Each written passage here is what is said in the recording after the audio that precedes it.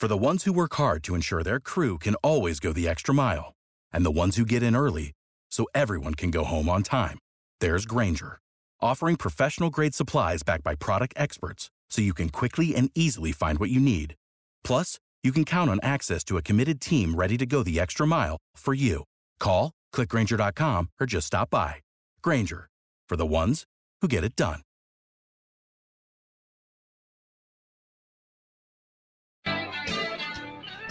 Oh, it is a busy Birds 365. Count on it. John McMullen and Jody McDonald, the Mac and Mac guys, here with you on the day after NFL Draft, Round 1, Day 1, and it was a fun one if you're a drama fan, because that's exactly the way the first round played out. I don't want to say most of it, but a good portion of it right here in Philadelphia, with the Eagles not only moving up, but trading, doing a deal with the devil to get the guy that they wanted, a guy that, if anybody has been watching Birds 365, you know I was very high on. So for the most part, and I'll have to explain that too, why it's only the most part, they got the guy that they wanted. Johnny Mac, I know you were working till the wee hours of the morning because you're not only the co-host here at Birds 365, but you got some other responsibilities for a whole bunch of other outlets and the like. When you put your little head to bed last night, were you okay with the Eagles pick? Were you incensed with the Eagles pick? Have you come around to the fact that they needed a big-time playmaker like Devonta Smith? What was your last thoughts before nodding off into Never Never Land? No, well, first of all, I thought they got a good player. I think that's been one of the false narratives. People often say, you know this, Jody, when you say you'd rather have somebody else, they automatically say, well, McMullen doesn't like Devonta Smith.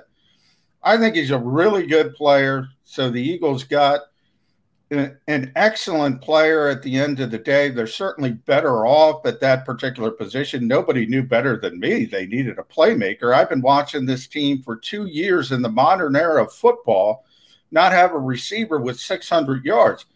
One thing I'll guarantee right here today, Jody, is Devonta Smith will crack the 600-yard mark if he stays healthy. Obviously, that's the caveat on every player in the NFL, if he stays healthy.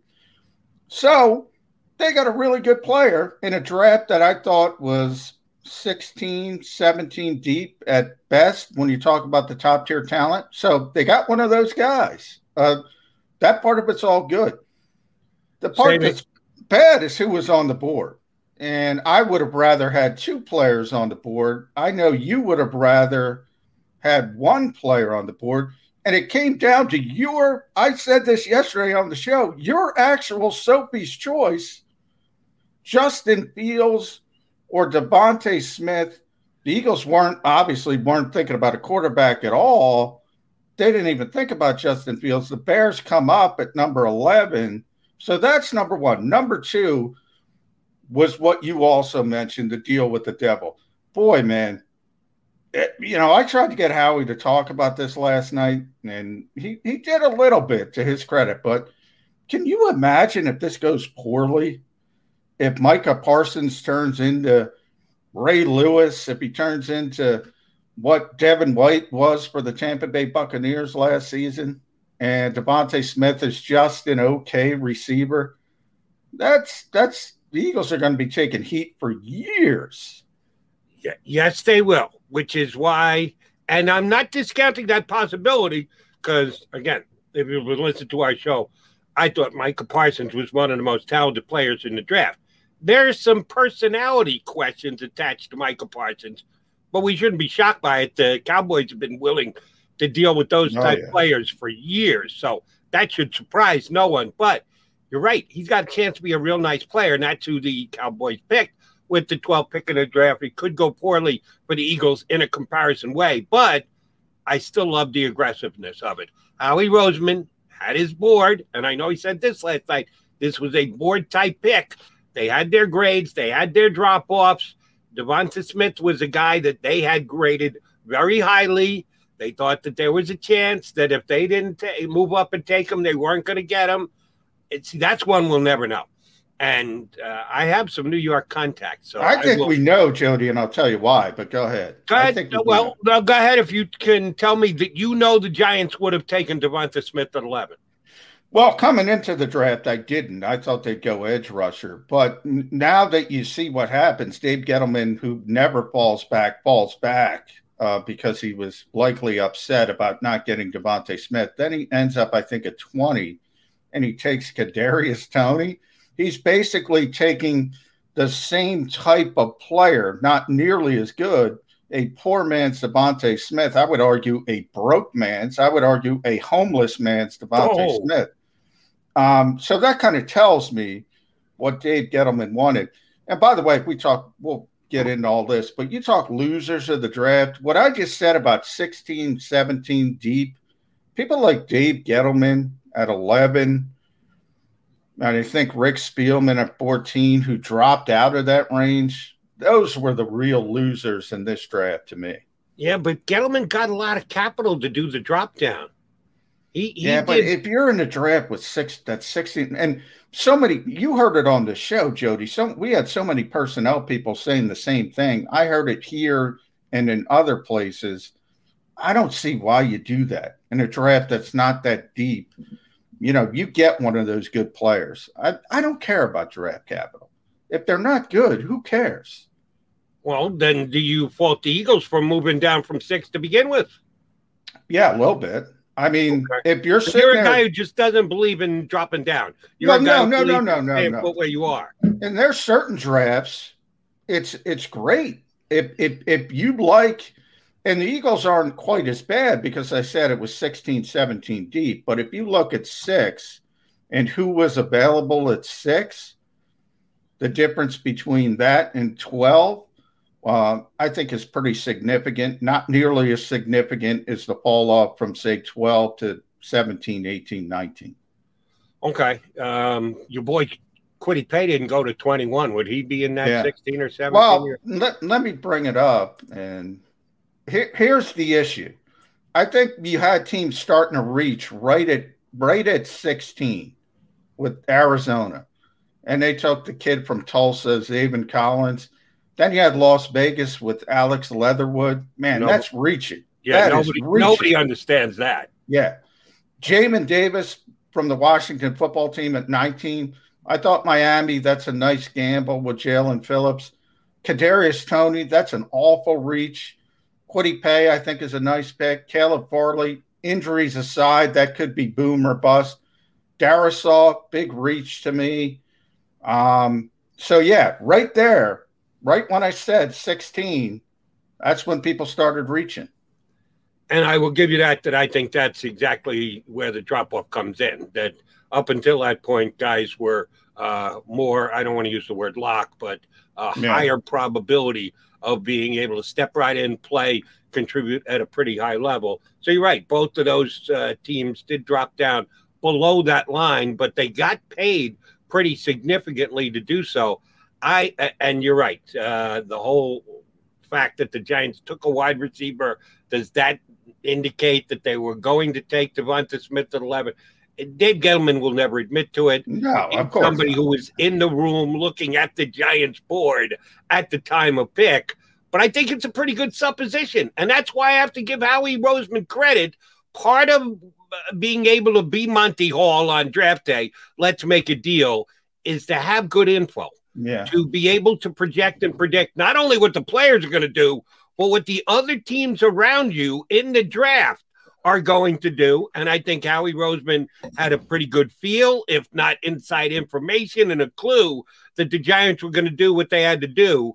If they had Devonta Smith rated as high as I think they should have, to move up only 2 spots, even to do a deal with the devil like the Dallas Cowboys, the second of their 2 third-round picks, which almost ironically, that's the Carson Wentz compensation third-round pick they gave up to get a piece that Carson Wentz is never going to get a chance to throw to, like Devonta Smith.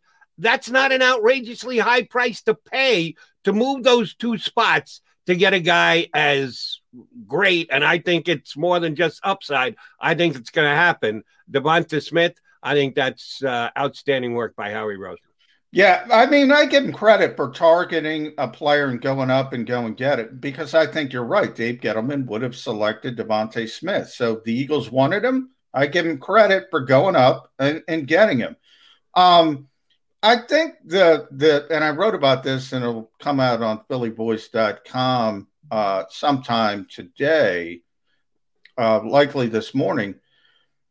What they gave back only matters if Parsons turns into a star. It really does, because then you're starting to say the Cowboys, if they would have forced to stay at 10, they would have taken Parsons.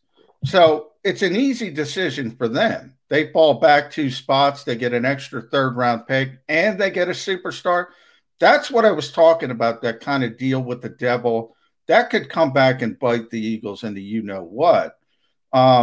But that's for down the line. If you have confidence in your evaluation, if you have confidence in your board, and that's the player you want, yeah, go up and get him. I have no issue with that. But there is some danger dealing with the Dallas Cowboys. I think that's fair to say. That is very true. Has always been the case, and is certainly the case here in 2021. The reason that I said I was not over the moon ecstatic with the pick of Devonta Smith, even though, and for those of you who find me in other places other than here on Birds 365, this is show number 19 for us. And I've been talking about Devonta Smith for this is show number 20. We've done 19. The first 19 picks, chances are I talked about Devonta Smith because I was that high on him as a wide receiver coming into the league. This wasn't something that just started when Birds 365 started. On the air last year, CBS, WIP, wherever you happen to catch me. I thought he was the best of the wide receivers in the Alabama wide receiver room last year, which included Ruggs and Judy, 2 guys who were drafted in the 1st round. Not as high as Devonta Smith and or his teammate, Mr. Waddle. They set the new record for the 2 highest 1st round pick wide receivers ever, knocked their former teammates off the board 1 year later. But I thought he was the best player in that room last year and thought he was coming out and thought he should have been drafted before his 2 teammates. He decided to go back to school, surprisingly won the Heisman Trophy. I didn't know he was going to be that good, but I was kind of taken aback that he even went back to school. I thought he should have and could have come out. So I've been talking this kid up for a year and change. This isn't a, hey, you know that Devonta Smith could fall to the Eagles type thing. I was gaga over Devonta Smith last year before he even went out and won the Heisman Trophy. So I've been in this kid's corner for quite some time. Yet when the pick came up and I knew the Eagles were trading up, they announced it. I said, are they trading up to get Devonta Smith, or maybe, just maybe, are they changing their mind despite the fact that Jeff Lurie, not completely on the record, but through Chris Mortensen, had said, we need to do whatever it takes to put better pieces around Jalen Hurts. I thought maybe they did a double take because Justin Fields at number 10 in the draft was still, in my estimation, great value. I held out the possibility that could be the name they called out. It was not. It was Devonta Smith. So I'm not mad at it. I can't be down about it. I think Devonta Smith had a chance to become a superstar in this league. But as we discussed on the show yesterday, quarterback is still the number 1 position. They had a chance to get, for my money, the 2nd best quarterback in the draft, even though 3 others had gone off the board before him. And he ended up going 1 pick later to the Chicago Bears to basically make poor Nick Foles irrelevant right now. I think Andy Dalton did that. They didn't even need the Justin Fields to make Nick Foles irrelevant. But, yeah, it was funny, Jody, because I got killed right away because people, you got to go. Jody Mack's going to kill you tomorrow morning. I said, Jody didn't want Devonta Smith at 10. That was Sophie's choice. He wanted Justin Fields. I did joke to Joe Kraus, though.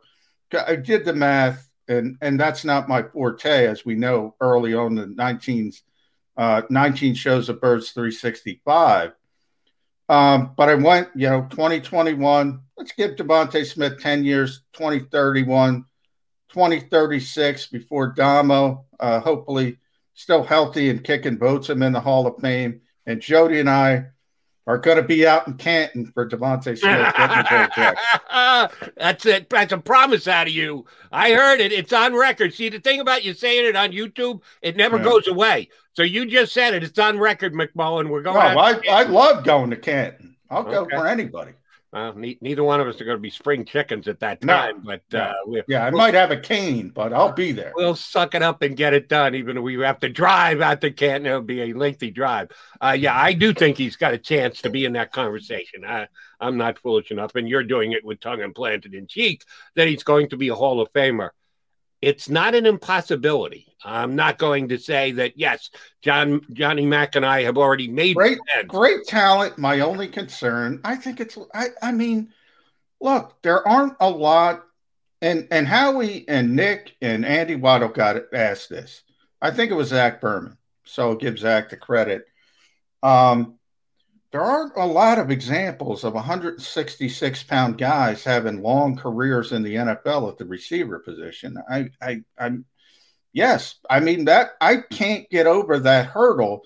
And when I look at the way DeVonta Smith plays, he was a yak machine in Alabama. Like, he didn't run out of bounds. He tried to get that's not going to work in this league, Jody. Either get stronger, he gets more physical. I look at the most physical players in the history of the game. Cam Newton, a perfect example. Man, when Cam Newton was at the height of his career, he was just beating people up. He was a linebacker playing quarterback. He was running, lead draws from the quarterback position. And then all of a sudden it was done. He was physically shot.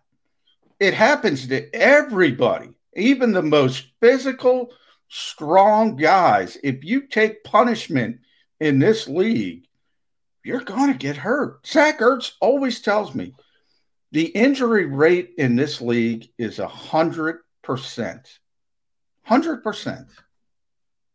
Understood, but it's 100% for every position on the football field. It's not just the wide receiver position. If anything, the wide receiver position is less possible to get hurt than it used to be, because, to use your favorite word, they have legislated a big chunk of that out of the game. So DeVonta Smith has a better chance of staying healthy than receivers 2 years ago, 5 years ago, 12 years ago, and 20 years ago, which you're using as a template to decide whether a 166-pound guy can stay healthy. Well, maybe not in the NFL in the 90s or the 80s, but we're not talking about the 90s or 80s anymore. We're talking about the 2020s. But we still don't have an example. So there is some uncertainty. Like I just talked about long term. And look, maybe it's a 2-year window. Maybe it's a 3-year window. Maybe it's a 4-year window. But if we're talking 10-year window, I got to see it. I got to see it to believe it. Well, if they hadn't taken DeVonta Smith, they would have taken another player. And how do we know that player is going to be? Yeah, sure. Everybody gets hurt. And that's why I bring up Cam Newton. But the thing about somebody like Cam Newton is he was hurt and banged up in really difficult straits before anybody knew about it. But he was so big and so powerful, he played through it longer than most people could. That's sort of what I'm trying to say. Everybody gets banged up in this league, but some people are more equipped to handle it than others. I think that's common sense. And let me say this about DeVonta Smith and yak, as you correctly touched on. He got a lot of it when he was at Alabama. The guy who I think personified it and did it better than anyone in the history of the National Football League was Emmitt Smith. And understand I'm comparing apples and oranges here, a wide receiver and a running back, but you'll get my point.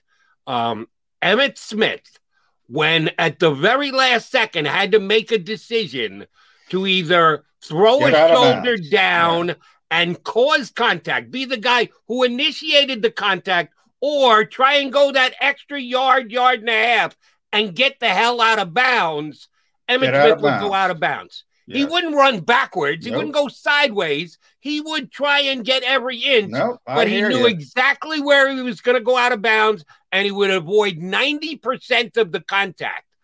I compared DeVonta Smith to Emmitt Smith.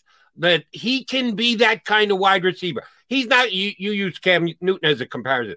Cam would put his shoulder down and try and move a safety, move a linebacker. Yeah. Devonta Smith doesn't do that. He's not that stupid. Well, He's I go back crazy. You know what? You know the guy. I like to tell my stories. I told you my famous Adrian Peterson story. I'll tell you another one about Adrian Peterson. First of all, I've had 6 knee surgeries, Jody. 6 knee surgeries. Damn. Now, the most pain I've ever felt in my life was a handshake from Adrian Peterson. Back when we were allowed to shake people's hands. It was like a vice. It was, people will talk about it, ask other people. It is like an unbelievable vice. That's how powerful that guy is.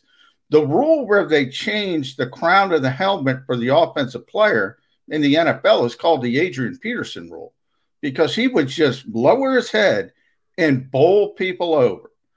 And you're exactly right with Emmitt Smith. People need to learn to step out of bounds. You don't need to prove your dominance over every player in this league, because ultimately, whether it is Cam Newton, Adrian Peterson, whomever, if you keep doing that stuff, I remember the angriest I ever saw Frank Reich was when Carson Wentz, it was a game in Carolina, they were inside the 5. He lowered his shoulder to try to get in the end zone. And he got lucky. He didn't get hurt. Frank Reich was so upset at him. He said, he just told him how dumb it was. The Eagles, since day one that he got here, said, you got to protect yourself. You got to be on the field. You got to be smart. Some of it's just natural, Jody. And some people like Emmitt Smith, that's a great example, were smart enough and had the football IQ to just dip out of bounds, as you mentioned. I hope Devonta Smith has that. He needs to have that. That's what he showed me at the University of Alabama. All right, we are going to get our first time out in here. Then we're going to bring on the guy who's going to be calling that name, Devonta Smith, quite often over the next decade, hopefully after he gets into the end zone. The voice of the Philadelphia Eagles, Merrill Reese, scheduled to join us here on Birds 365. If you missed any of today's show on the Jacob Media channel, listen to the podcast on your way home. Available on YouTube, Apple, and Spotify. 3 years later, they fired their Super Bowl winning head coach. They traded the highest paid QB in franchise history. And they traded down in the 2021 NFL Draft. What does it all mean now? Find out during the draft from the premier Philadelphia Eagles reporter, Derek Gunn. Watch, listen to Draft Takes with Derek Gunn across the Jacob Media Network, YouTube, Apple, and Spotify.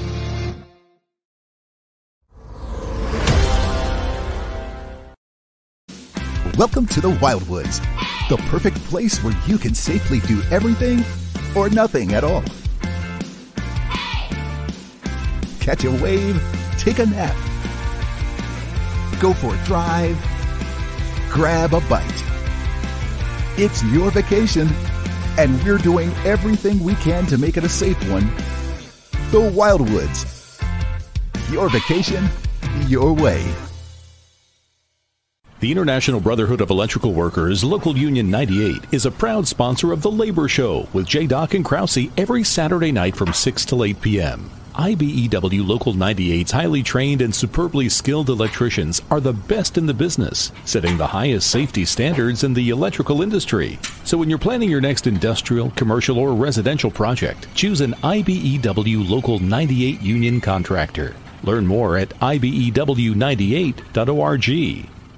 Connecticut School of Broadcasting is now the CSB Media Arts Center, training in all that is media, including the nation's most successful broadcast training program with professional media experts whose entire mission is to get you career ready. In just 8 or 16 weeks, train on-site and online at our local campus in Cherry Hill, New Jersey. VA approved. CSB Media Arts Center. Visit gocsb.com.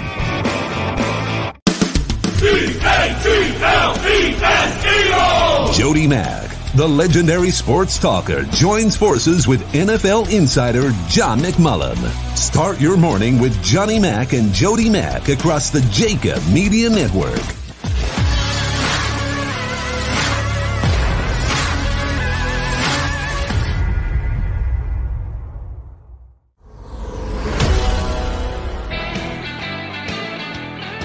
Appreciate you tuning in to Birds 365. Mac guys, John McMullen, Jody McDonald, on the day after round one of the 2021 NFL Draft. Bold move by the Philadelphia Eagles. They look to add a weapon. Will Devonta Smith be that here for the next 2 years, 5 years, 10 years?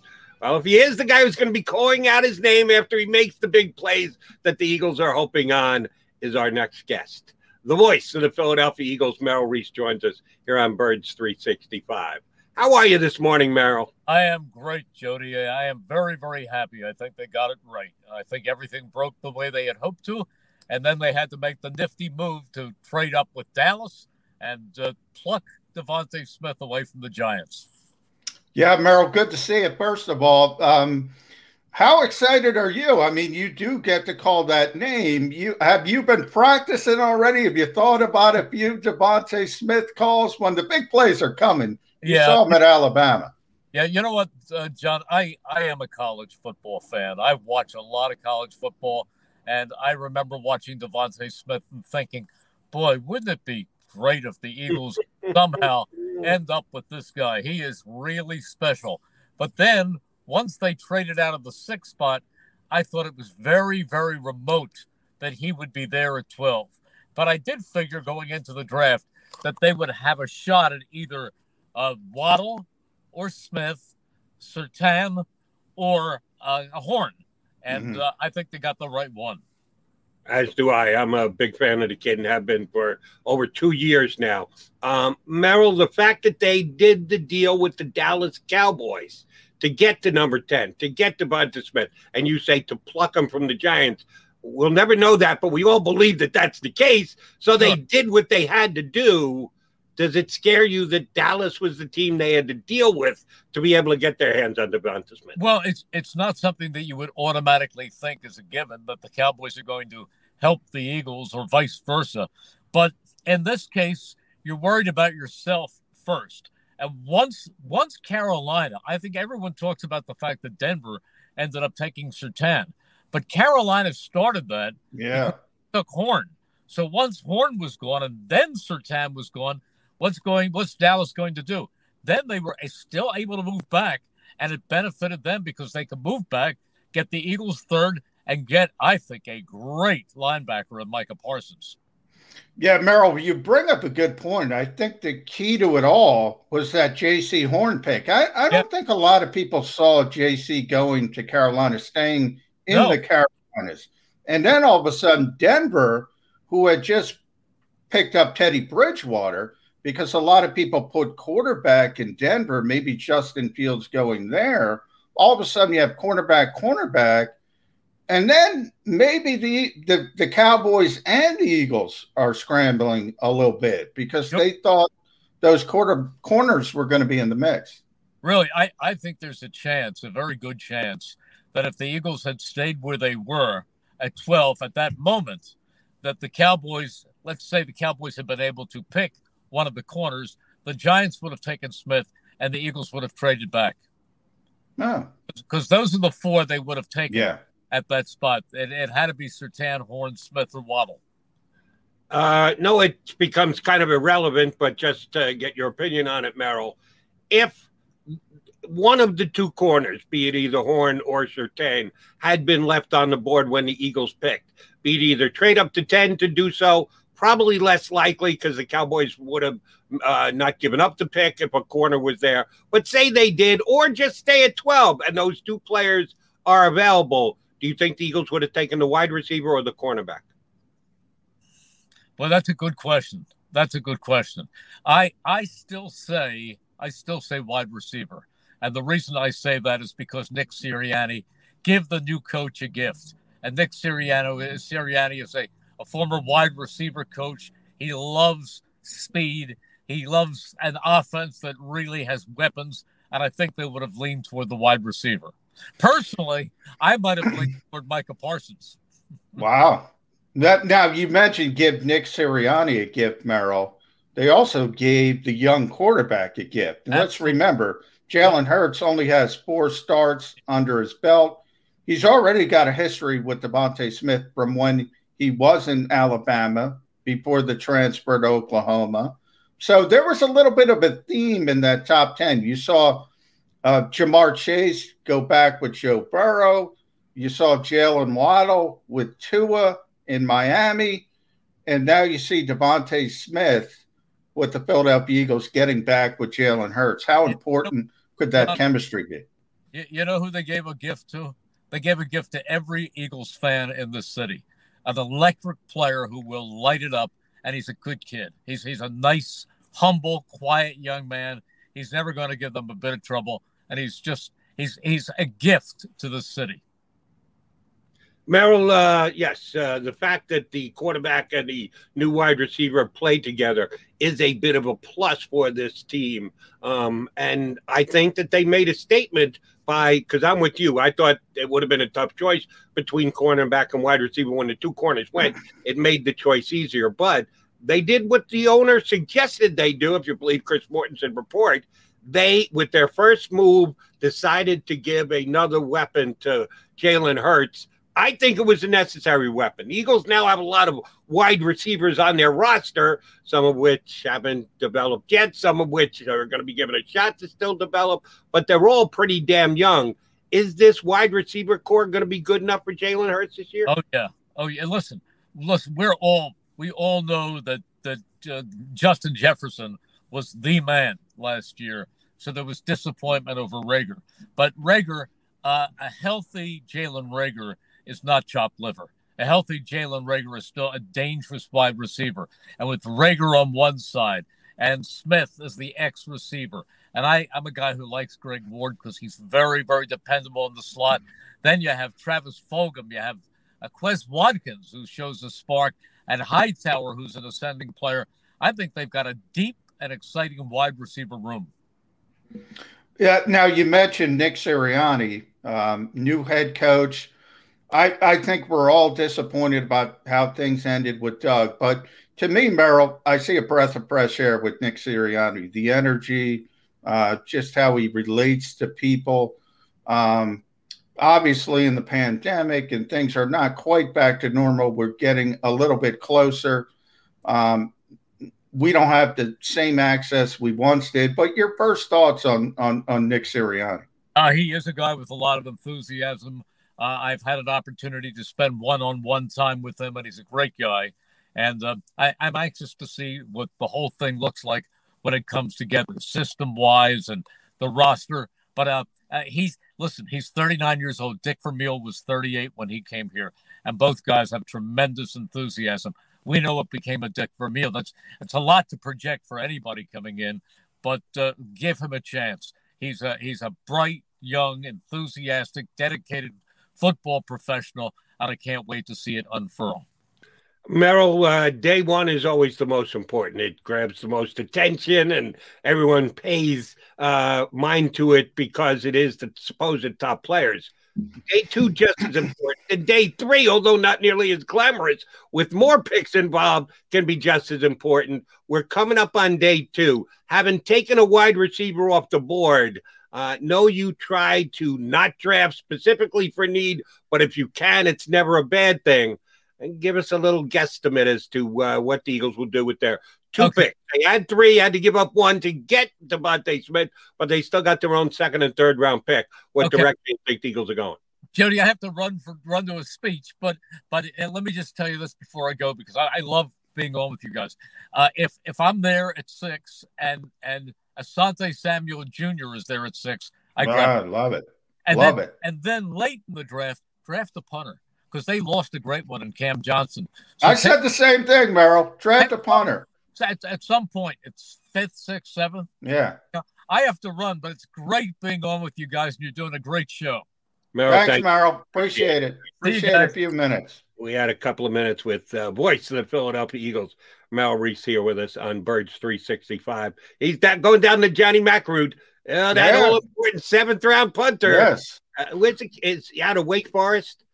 Georgia Tech, Presley Harvin. I knew it was one of those ACC schools. And I certainly looked them up, but I didn't keep my eye on the punting at Georgia Tech this year. What's his name again? Presley Harvin. He was the Ray Guy Award winner, Jody. He weighs 255 pounds. So Eagles fans will love him. He also can throw the football. He's one of those guys, Johnny Hekker-like. I think Eagles fans would love to have Presley Harvin. Put the fake punt back into the Eagles playbook going forward. Doug wasn't afraid to call it because Doug was never afraid of anything, but you got to have somebody that can throw the ball. That would be a nice addition. And hey, if he's an oversized punter, that would balance the scales for the undersized wide receiver that the Eagles just took yesterday. Good point. So it's overall team pounds, not next. I'm just kidding with you. All right, we are the Birds 365 guys. We'll take a time out. I got a bunch of other things I want to run by Johnny Mack. We're hoping to have an hour or two guest, perhaps a former Philadelphia Eagle and big-time broadcaster over the last 20 years. Maybe joining us. We're not 100% locked in on that yet. And he's doing something big today, so I hope you get him. Okay. He's doing something very big today. We will find out about that. All right, he is John McMullen. I'm Jody McDonald with your Birds 365 guys right here on the Jacobs Media channel. If you missed any of today's show on the Jacob Media channel, listen to the podcast on your way home. Available on YouTube, Apple, and Spotify. 3 years later, they fired their Super Bowl winning head coach. They traded the highest paid QB in franchise history. And they traded down in the 2021 NFL Draft. What does it all mean now? Find out during the draft from the premier Philadelphia Eagles reporter, Derek Gunn. Watch, listen to Draft Takes with Derek Gunn across the Jacob Media Network, YouTube, Apple, and Spotify.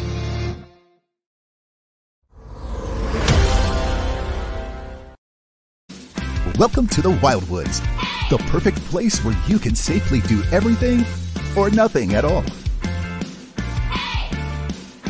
Catch a wave, take a nap, go for a drive, grab a bite. It's your vacation, and we're doing everything we can to make it a safe one. The Wildwoods. Your vacation, your way. The International Brotherhood of Electrical Workers, Local Union 98, is a proud sponsor of The Labor Show with J. Doc and Krause every Saturday night from 6 till 8 p.m. IBEW Local 98's highly trained and superbly skilled electricians are the best in the business, setting the highest safety standards in the electrical industry. So when you're planning your next industrial, commercial, or residential project, choose an IBEW Local 98 union contractor. Learn more at IBEW98.org. Connecticut School of Broadcasting is now the CSB Media Arts Center, training in all that is media, including the nation's most successful broadcast training program with professional media experts whose entire mission is to get you career ready in just 8 or 16 weeks. Train on-site and online at our local campus in Cherry Hill, New Jersey. VA approved. CSB Media Arts Center. Visit gocsb.com.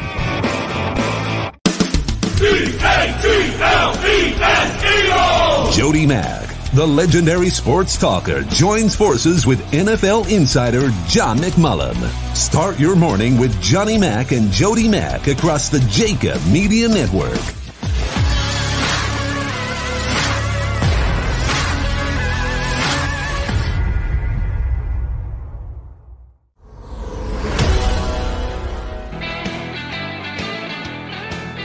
We are the Mac and Mac guys. I'm Birds 365. We thank the legendary voice of the Philadelphia Eagles, Merrill Reese, for hopping on board with us for a couple of minutes. Yeah, he's got a busy day.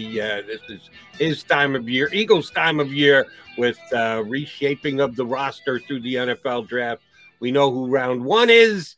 Now we'll see what the Eagles do in round 2 and round 3. Before we went to break, I kind of teased the fact that we may have a second guest if you didn't figure out who it was. We hope to get former Eagle defensive lineman Mike Golic with us today. Of course, you probably know and recognize Golic. Those of us who are old enough to remember when Mike wore the Kelly green, so be it. Others don't, but know Mike Golic from the years that he worked at ESPN on both the TV and radio side. We're going to try and get Mike up before the show comes and goes today. And you say he's got important duties to take care of tonight. Yeah. Mike is the Eagles alumni who will be announcing the team's second-round pick tonight. So he's got some work to do out in Cleveland. And I want to ask him if he's ready for Wosu Koramoah or one of those. What did you say? Yeah, exactly. Is he ready for that? He's got to be a little nervous, but he's a radio guy. He's been doing it for years. That's probably true. But then again, some of these names are very, very, very, very, very difficult. Man. But a little practice makes perfect. I didn't even know that was going to be the assignment for Mike Golic tonight. I hope he enjoys it, has a good time with it. And by the way, that's my cue to get in Halapoulivaati Vaitai. I'm so upset when he signed to Detroit only because I perfected it.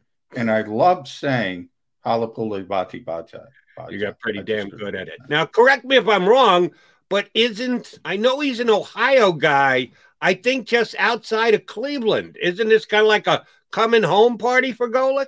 I believe so, yeah. He's more of a Notre Dame guy, but certainly, yeah, he started out in Ohio. His whole family went to Notre Dame, his kids, everything. So he won't shut up about Wosu Koramoah. Yeah, probably. If the Eagles take him, that'll be a great pick for Golic because it'll be his former team, the Eagles, drafting from his former university. We'll see if that actually pans out the way that it does.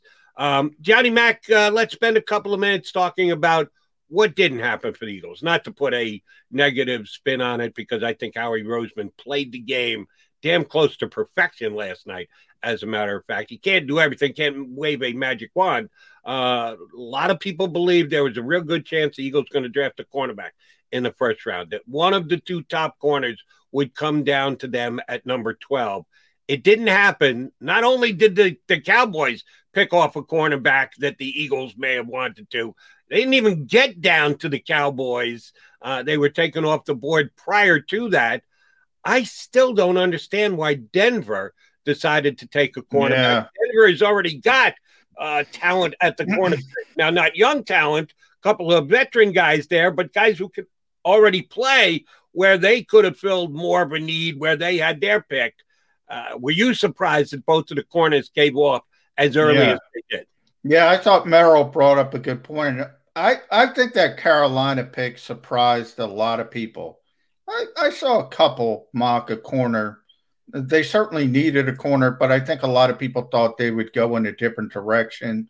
And then when it was J.C. Horn sort of jumping in front of Patrick Surtain, and, also the first defensive player picked in the draft, J.C. Horn, at the start of this process, a lot of people had him as a second-round pick, and all of a sudden the draft comes and he's the first defensive player off the board. And then, as you mentioned, Denver, we talked a lot about picking up Teddy Bridgewater. Look, I don't think that's the answer. Drew Lock's not the answer. Justin Fields is sitting there. Mac Jones is sitting there. As you mentioned, they have some corners, and they take a corner. I think that surprised everybody. So then, both corners are off the board. The Dallas Cowboys and the Philadelphia Eagles, I believe, are down to their plan B. And then there's sort of, it's interesting. Ian Rappaport said there's a lot of smoke screens and said the Eagles and Cowboys wanting cornerbacks was a smoke screen. I don't think it was a smoke screen at all. I don't see how you put that 2 and 2 together, because they're off the board. It becomes a smoke screen. Obviously, the Cowboys are going to say, yeah, we wanted Micah Parsons. The Eagles are going to say, yeah, we wanted Devontae Smith. But guess what? I think they both wanted Patrick Surtain first. Would not be surprised if that was the case with both of them. I certainly believe it's the Cowboys, and I'm pretty sure about it with the Eagles. But either one of them could have had Horn rated above Surtain, but the fact that he came off the board first makes it irrelevant. I like to do the guessing ahead of time, and even though you will never get it proved, kind of like we'll never be able to prove that the Giants board had Devonta Adams right there ready to be picked. We believe it. Their actions kind of detail it, but we'll never know unless someone gets on the record for it. I like doing it ahead of time. After the fact, it's just too simple to look at it and go, oh, no, I don't believe that's actually what they were going to do. Yeah. That was just a smoke screen so they could do that. That's too easy for me. I'm sorry. I don't want to knock Rappaport or anybody else, but that's just too easy a conclusion. Yeah, I think it's silly. You don't always get, and unless you're Jacksonville got the player they wanted.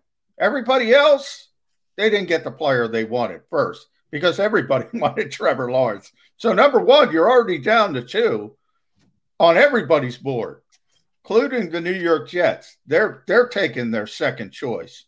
So, yeah, I mean, were there some smoke screens? Look, San Francisco, that was a pretty good smoke screen. Mac Jones and all the talk leading up to Mac Jones. And I don't know why. I mean, they had their choice. I don't know why you go through all that rigmarole. But by the way, we got to get into Aaron Rodgers as well at some point in this show. But look, they ended up taking Trey Lance and things moved from there. Yeah, I mean, if you're going to believe NFL general managers, everybody got the player they wanted. Everybody. So you got to take it all with a grain of salt. Johnny Mac, I do want to talk about Aaron Rodgers as well. Not unofficially by design, the fact that this story breaks on draft day, that Aaron Rodgers is not happy, and he's already communicated that with the Packers, and that he really would prefer to be somewhere else. Sure, these conversations have gone on behind the scenes previous to that. Shoot, you and I have been talking about here on Birds 365, but, it's not a lock that Aaron Rodgers stay with Green Bay. But it kind of bubbled over yesterday, which, if you ask me, let me ask you, Mr. Reporter, this is a Rodgers creation, right? Yeah. That was done on purpose. That was leaked on draft day for a particular reason. Nobody is more calculated than Aaron Rodgers when it comes to professional sports stars. He knows everything coming out of his mouth. He controls the narrative. I've been talking about this for months, Jody. He wants out of Green Bay. He's wanted out of Green Bay. This is an interesting thing from the Eagles' perspective for 2 reasons. One, they might need a quarterback next year. May not, but might. And this is one of the greatest to ever play the game, and they'll be in a position to make a run. Now, I don't think he wants to play on the East Coast. He wants to play on the West Coast and do Jeopardy and all that kind of stuff and stay with his soon-to-be wife. I don't think they're married yet, but either way, he wants to be out there. And secondly, if you look at what happened with Carson Wentz, that's not rare. That is not rare. I've been saying this to Eagles fans who say Carson Wentz shouldn't be upset. Carson Wentz should put his head down and compete. That part I agree with. Everybody gets upset when their heir apparent is taken. Brett Favre got upset when Aaron Rodgers was taken. Aaron got upset when Jordan Love was taken. Joe Flacco got upset when Lamar Jackson was taken. And people criticized Joe Flacco for saying he's coming in here to compete. Nobody. If they told us today, Jody, hey, you guys, you're not going to make it to Devontae Smith's Hall of Fame induction ceremony.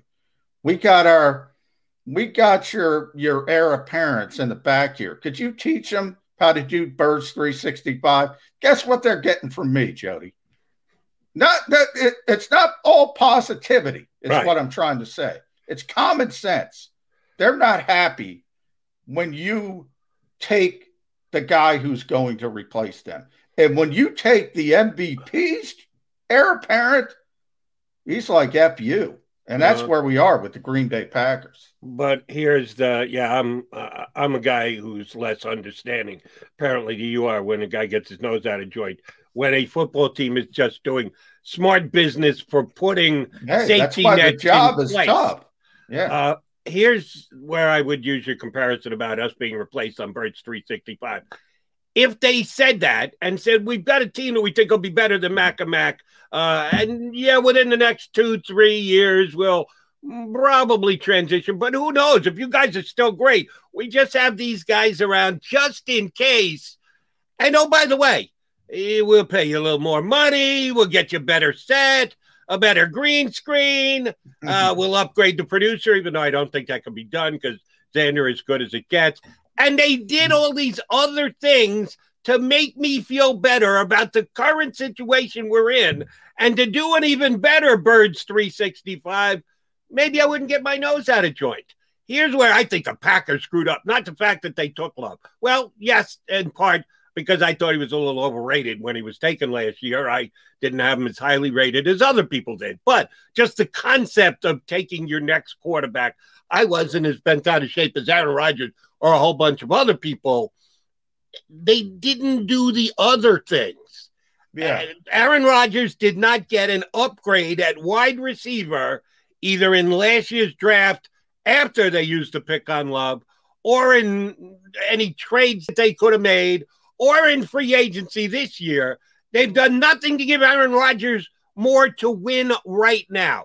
He saw what Tampa did bringing in Brady. And then, oh, by the way, once they got Brady, bringing in even more pieces like Brown, like Gronkowski, to give him that much more chance for success. The Packers did nothing to do that for Aaron Rodgers. I'd have no problems with him getting upset and trying to play the leverage game now. But because the Packers didn't do what they needed to do to give him the weapons, more so than they brought in his potential down the road replacement, kind of like the Patriots did with Jimmy G. And that never did happen, and New England did it. So that's why I'm okay with Rodgers getting his nose bent out of shape now for a different reason than most people think is the number one reason. Well, no, I think that's the number one reason. I agree. That's where this all started. He's saying to himself, he said it, I think it was on, I can't remember what show it was on when he was talking about the pick. So I don't want to give the wrong person credit, but I'll try to figure it out in our next break. But he went on someone's show and basically said, look, we made the NFC Championship game. We're that close to going to the Super Bowl, and you're not getting me a receiver? You're taking a guy who's not going to play? And part of the reason is, and what happened this year, they make a deep run, and they end up in the same spot, and they're not trying. You know, part of it is Rodgers is so good, he turns Robert Tonyan into a Pro Bowl tight end, and he's done it so many times with average receivers, and the Packers think to themselves, we can go in different directions, we can create an insurance policy. Where I think it's correct, the Green Bay Packers, we always talk about championship windows. Well, they've had a championship window open. We had Andrew Brand on. I joke, they're the most spoiled fan base in NFL history because their championship window has been open for 30 years and counting. They got two. And it seems silly to say they should have gotten more because it's really difficult to win, but they should have gotten more. And one of the reasons they haven't gotten more, in the Brett Favre days, they never signed anybody in free agency. They just started doing it now a little bit. You got to seize the opportunity, and they don't do it. So Aaron's like, I'll go somewhere else, hopefully San Francisco. And he might win 2 in 3 or 4 years with Kyle Shanahan and that team. But now it's out the window. Right. He's not going to San Francisco. Let me just I'd like to get your take on basically the entire draft. We're not going to overanalyze every single pick, but let's go relatively quickly through it. Leading up to the Eagles, we'll certainly go down to at least the Washington football team. I don't know that we need to do all 32 picks. I tweeted this out last night. I could have spent the entire night on Twitter just reacting to every single pick. I didn't do it. I felt the need to do this right at the top, and then I backed off thereafter. That the NFL draft that was supposed to start at 8 o'clock, that to me meant that they were going to be ready. They would do the lead up. Come on, you know better than that. Come on, Jody. 7:20 rather than 7:55 before the draft, supposed to start at 8 o'clock. The first pick didn't come down till 8:20 something, which is just in my mind blatantly ridiculous. If you're going to announce that the NFL draft starts at 8 o'clock, 8:26 is when Roger Goodell finally said, and with the first pick in the draft, the Jacksonville Jaguars take Trevor Lawrence. No great surprise. He's going to be a star quarterback. You got any reservations about Lawrence? They're competent to Peyton Manning and Andrew Luck and all the way back to John Elway. I don't think they're unfair comparisons. How about you? No, my only reservation is Jacksonville, the Jacksonville Jaguars. I don't think that's a great spot for any quarterback until they prove their organization. And I like Tony Khan personally. He's a wrestling guy, as I am. But, you know, that organization, and Shad Khan is one of those owners that gets too involved in personnel. I got to see how this Urban Meyer thing shakes out. I joke, the funniest quote of me from the entire draft process, I was going back and forth between NFL Network, ESPN, ABC, anybody else run that thing? I was flipping back and forth just to see the production and what was going on. I think it was Kirk Herbstreit who said, Urban Meyer is trying to create a culture of getting better players. I said to myself, well, yeah, that's a great culture. If he can do it, if he can pull it off, that's pretty common sense. But they got the best player. They got the best quarterback prospect, you know, maybe, certainly since Andrew Luck, maybe since John Elway. That's pretty good. That's a good foundational piece that I always talk about. Personally, I started off usually for years. I was always an ESPN guy. Knew and loved Chris Berman. Got to know Trey Wingo was good enough to hop on with us the other day here on Birds 365. So I was always an ESPN guy over the NFL Network guy since the NFL Network hopped on board. Not as big a Mike Greenberg fan as a Wingo fan or a Berman fan. So I said, let me start with the NFL Network, and I did. I got back over to ESPN. I didn't go to ABC at all. Did they advertise it as the feature show where they're going to give you more information and give you a taste of what the players went through to get there? Was that good if you watched some of it? I just tuned in to see McShay a little bit because he missed last year's draft because he had COVID. But I didn't spend much time on ABC. I'm a Daniel Jeremiah guy, so I like Daniel a lot. I have a lot of respect for him. So it tends to be, you know, Mike Mayock. I still think Mike is the best to ever do it from a personnel standpoint, in my opinion. So it started there, and I think Daniel's done a good job as well. So I tend to land on those guys. Except Mike Mayock made a pick that nobody understood. We'll get to that in just a second. I mentioned that the other day on the show. I'll give Rich Eisen credit. I had not thought of this when the Jets made their pick at number 2 and took Zach Wilson. Instead of Broadway Joe, they get Zach's Fifth Avenue, which I thought was a nice little play on words. I might steal that, Jody. Feel free. Yeah, Rich put it out there for public consumption, so it's now fair game for all of us. That's one of the other things that was on my I sometimes get confused between what I tweet and what I put on a text chain with all my fellow Jet fans. I think I used that again with my fellow Jet fans texting last night. I like the kid. I think he's going to be a very good quarterback. I'm not going to knock the pick and say, what the hell were the Jets thinking? You know, I'm a bigger Justin Fields fan than a Zach Wilson fan, but I think they got themselves a very good quarterback.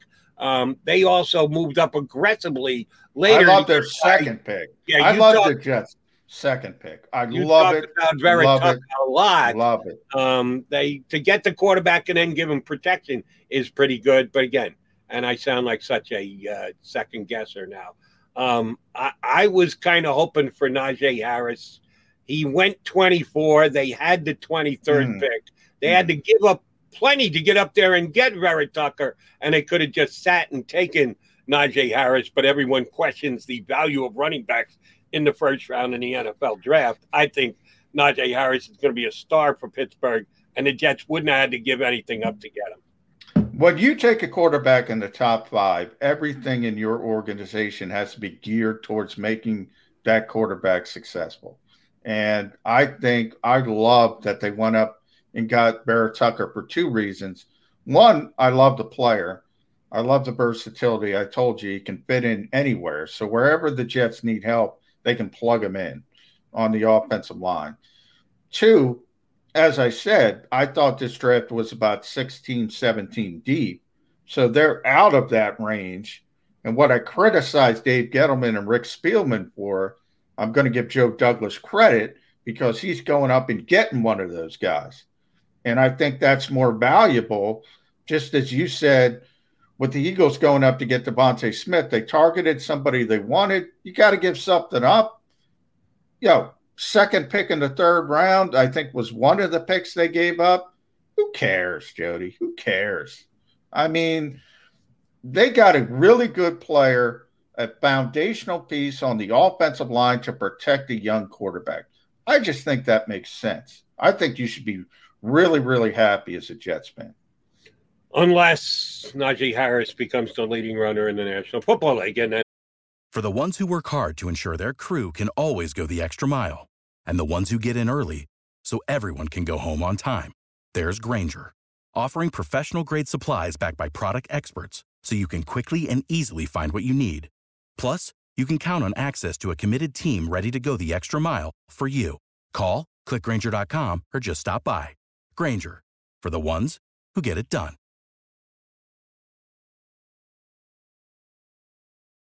I will question it. Again, much like with the Eagles pick, and I wanted to tell you this story. I think you'd appreciate it. Hopefully, all the followers and viewers here on Birds 365 will. When the Eagles made their pick last night and took Devonta Smith, that's the second time that's happened to me while broadcasting here in Philadelphia. While they made a pick that I liked this one even more than the historical reference I'm going to give you. But I just couldn't go crazy over it because there was a pick there that I would have preferred. I take you back to 1998. The NBA draft. I know apples, oranges, but I was doing a show with my other Mac buddy, not McMullen, but Mac now, when the Mac and Mac guys were middays on WIP. And leading up to the draft all week, and Glenn's a much bigger hockey guy than a hoop guy. So he would lean on me for my basketball expertise the way I would lean on him for his hockey expertise. So he was taking what I was telling him and running with it. There was a guy in the draft that I thought was going to fall to the Sixers, and the Sixers would be well advised to take, by the name of Larry Hughes. And on draft night, they go through the first round, and sure enough, at number 8, Larry Hughes is the Sixers pick. Now, Larry Hughes wasn't even mocked to be the 8th pick. Moore had him down a little further in the first round, 10th or 12th or 13th. And I don't want to say it was a reach, but it was an aggressive pick for a kid who had only played 1 year at St. Louis, not a massive program. Yeah. But I liked him a lot, and I said, this kid is worthy of the 8th pick in the draft, and if the Sixers take him, they're going to get themselves a pretty good player. Well, we come on the air the next day after the Sixers take Larry Hughes at number 8, and I go, Mac, I'm woefully disappointed. Yeah. He said, what are you talking about? You talked up Larry Hughes for 2 weeks. How can you be disappointed? I know where you're going. I said, I had no idea that Paul Pierce was going to fall to number 8. He was available. I had him as the 2nd or 3rd ranked player in the draft. Yeah. He's there at number 8, and the Sixers take a pass. What are they thinking about? Paul Pierce was the guy. And Mac now is just looking at me, shaking his head, going, wait, no, you talked about this guy for 2 weeks. How can you now be upset? I said, yeah, I am actually upset. Yes. And I was right to be upset, and that's exactly what happened with the Eagles last night. I love Devonta Smith. I think he's going to be a star. You said you think his ceiling is DeSean Jackson. I'll go to a different. Pretty good ceiling, by the way. Right. I'm going higher. I'm going Mike Quick. I'm going all-pro type level. DeSean Jackson never made that. So I'm setting the bar even higher. That's how much I think of Devonta Smith and what his capabilities are in the National Football League. But, yeah, Justin Fields was on the board. I thought Justin Fields was a top 5 pick, certainly a top 10 pick. He ends up going at number 11, so not that far down. But the Bears aggressively move up to get him. I'm fine with it. I can't be upset with it. The Bears have a couple talented wide receivers. We'll find out. Nagy has had a couple of years stepping back in a row. He's on the hot seat, but I do believe he's a pretty good offensive coach. The question is how quickly is Fields going to be able to get into that Chicago lineup. I'm a fan of him, and I'm a bigger fan of the quarterback position than the wide receiver position. And yes, the Eagles could have taken Justin Fields if they wanted to at number 10. Yeah. Well, people, as I said, people were telling me, oh, Jody's going to kill Johnny Mack tomorrow because we've been going back and forth. And I said, no, he's not. He wanted Justin Fields. So I knew this was coming. I mentioned it, your own personal Soapy's choice, and it was there. It was almost ironic. It was the two players right there, and they go back to back, DeVonta Smith and Justin Fields. Real quick, though, I want to go back to Larry Brown before we go back to the draft. Okay. What the worst part of that Larry Brown thing, he knew Paul Pierce was better. He admitted in later years he promised Larry Hughes he was going to take him, and he didn't want to break his word.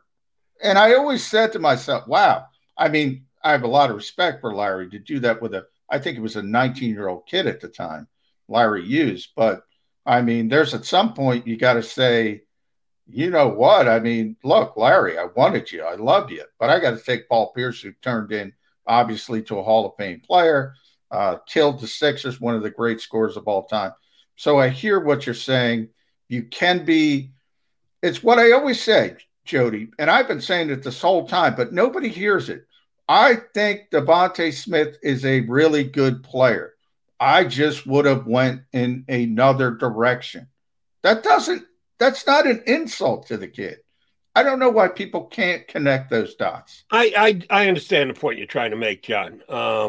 It's just I have his ceiling higher than your ceiling.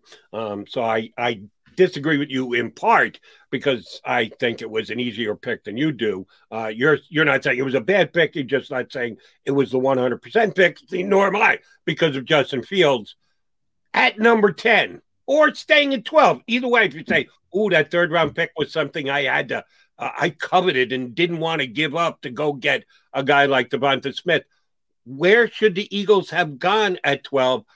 Are you going to the offensive line just because? Yeah, I would have taken Slater. Yeah, I would have taken Rashawn Slater, who went, I think, 13 to the Chargers. And then Barrett Tuckett goes 14 to Jets straight up. I think those are two great picks. Mac Jones at 15 made sense, obviously, for the Patriots. And then I think you fell off a cliff. That's where I think the draft fell off a cliff. So that's why I don't like the teams that traded out of that top 15.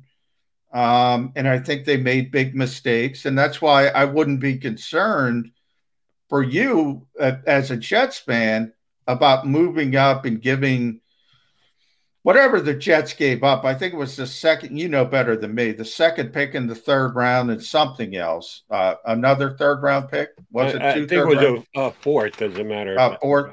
Yeah, I mean, I don't care about that in this draft. This draft is historically weak in the later rounds. Everybody's going to be trying to trade up because, remember, because of the pandemic, Jody, typically the pool you start out with is about 1,300 players. It was about 700 this year. So everyone's saying, look, if you want to go get a player, you better go get that player. Go up and get him. And that means in the first round, second round, throughout this process. I just had to double check it. Jets gave up 2 third-round picks, but got a 4th-round pick in exchange. Yeah. So they traded the difference between a third and a fourth and a third-round pick to move up and get him. And I liked Barrett Tucker, and I thought that was right about where he should have gone, maybe slightly high.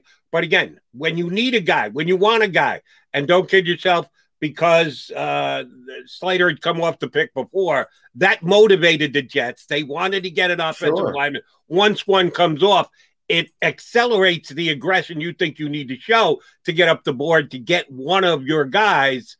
I get it. I understand it. But again, just like with the Eagles pick, I'm a big Najee Harris fan. I think this kid has got a chance to go to the top of the NFL and at one point maybe within 2 years, maybe within 4 years. I don't know exactly when it's going to be. I think he's got a chance to be the best running back in the National Football League. I don't know that Elijah Vera Tucker is ever going to be the best offensive lineman in the National Football League, even if you take it down to one position. Well, is right guard more important than running back? I don't think so. Or left guard, I'm just not sure that he merits, in a comparison sake, does the guard position outweigh the running back? Well, the Jets still go, 34 second today, correct? They've got a high second-round pick, yeah. Javonte Williams is there. That's the best running back in this draft. Javonte Williams from North Carolina is going to be the best running back in this draft. I've been saying it for a couple of weeks. He can do everything. He's going to be a 3-down back. He can pass protect. We were talking to Matt Manicherian about him yesterday. He mentioned him as well as potential first-round picks. He is just ready-made, man. I'll tell you one thing about running backs, and you know this, Jody. They can't pass block to save their life coming into the NFL. They just can't do it. Williams can do it. He's so far ahead of everybody else, and he's so physical.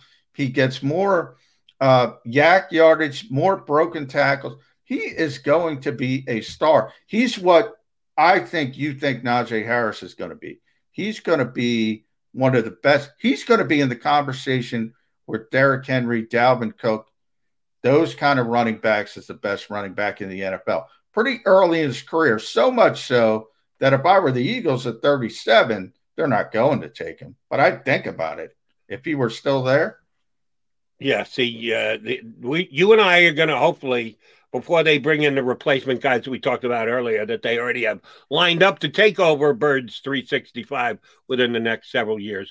Hopefully, we've got a couple of good years logged, because I do want to compare a couple players going forward. I actually believe, not only do I believe Najee Harris is going to be better than Williams, and I definitely believe that. Not that Williams is going to be bad, but he's not going to live up to what Najee Harris is. I think his fellow Carolina backmate in their backfield is actually going to be a more productive, different type back, more productive back than Williams is going to be. Michael Carter is the kid that I love, and here's where it should bother you from an Eagle fan standpoint. They had to give up. It was their second third-round pick, the one that they got from the Colts in exchange for Carson Wentz, but they gave up a third-round pick. I think Michael Carter is going to come off the board in the third round. You can always take him with your third-round pick if you're the Eagles. They're going to probably use their remaining second-round pick on a defensive player. Could be corner, could be D-line. I would doubt it's going to be a linebacker, but you never know if someone's standing out on their board at the time. That could be the way they go, or even safety. But I think it's a pretty damn good bet they're going to go defense in the second. Could they come back to offense in the third? Maybe. Could it be a running back? Maybe. I would love to see it be Michael Carter. But if they had 2 third-round picks left, the chances of them getting Michael Carter would be greatly increased. I'm telling you. He is much like Darren Sproles. He's an undersized type guy, but he is hellacious out of the backfield catching the football, even though he's a little on the smallish side. And yeah, I know they took a smallish wide receiver in the first round. Doesn't matter. He's a tough guy. He can run between the tackles if need be. I'm a big Michael Carter fan wherever he lands. Hey, if he goes to my Jets, I'll be perfectly fine with that too. But I thought the Eagles in the third round with 2 third-round picks were a pretty good chance to get him. The 2 teams that I thought could get him in the third round, the Jets gave up not one, but both of their third-round picks to move up to get Vera Tucker, and the Eagles gave up one of theirs to get Devonta Smith. You and I will be having comparison conversations between the 2 North Carolina running backs for years to come. I liked Michael Carter, and I think he's got a chance to be a good third-down back. I hesitate with the Darren Sproles comparisons because I thought Darren Sproles was so unique. And the thing about Darren Sproles is everybody looks at the height. A lot of people don't know Darren Sproles was the strongest pound-for-pound player on the Eagles. That's why I'm comparing Michael Carter to him. The kid is a dynamo. He's not afraid to go between the tackles and knock people backwards at 5'9". I don't know if he could put up the weight Darren Sproles could put up. His legs were so powerful. He was just a legend when it came to the weight room. And everybody compares undersized backs to Darren Sproles. And I always say, Darren Sproles was short. He was not small. He was so powerful, so compactly built.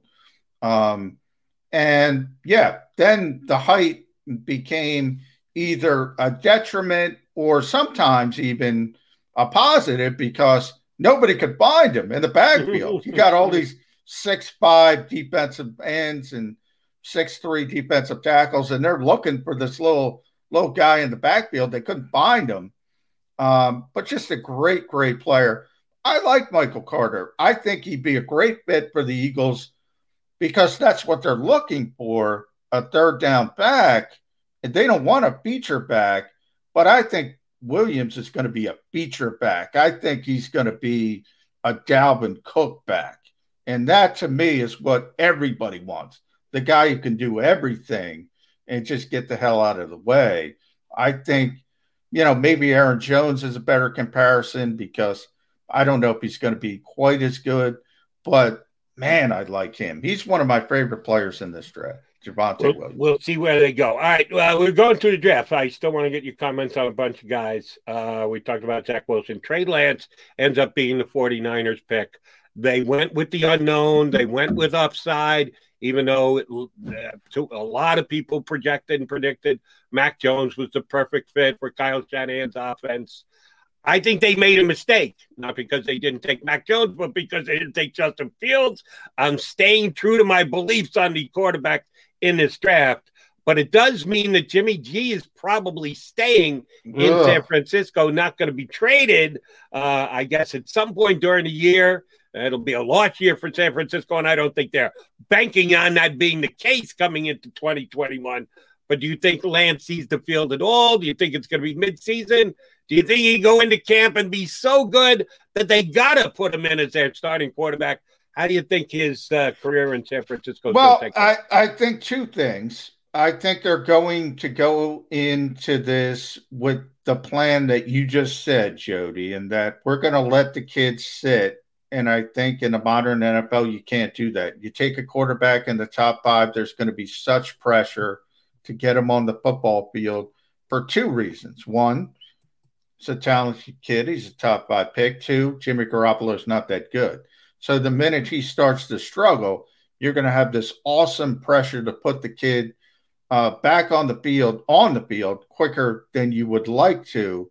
And who knows how that goes. It can go really poorly. It could go really well.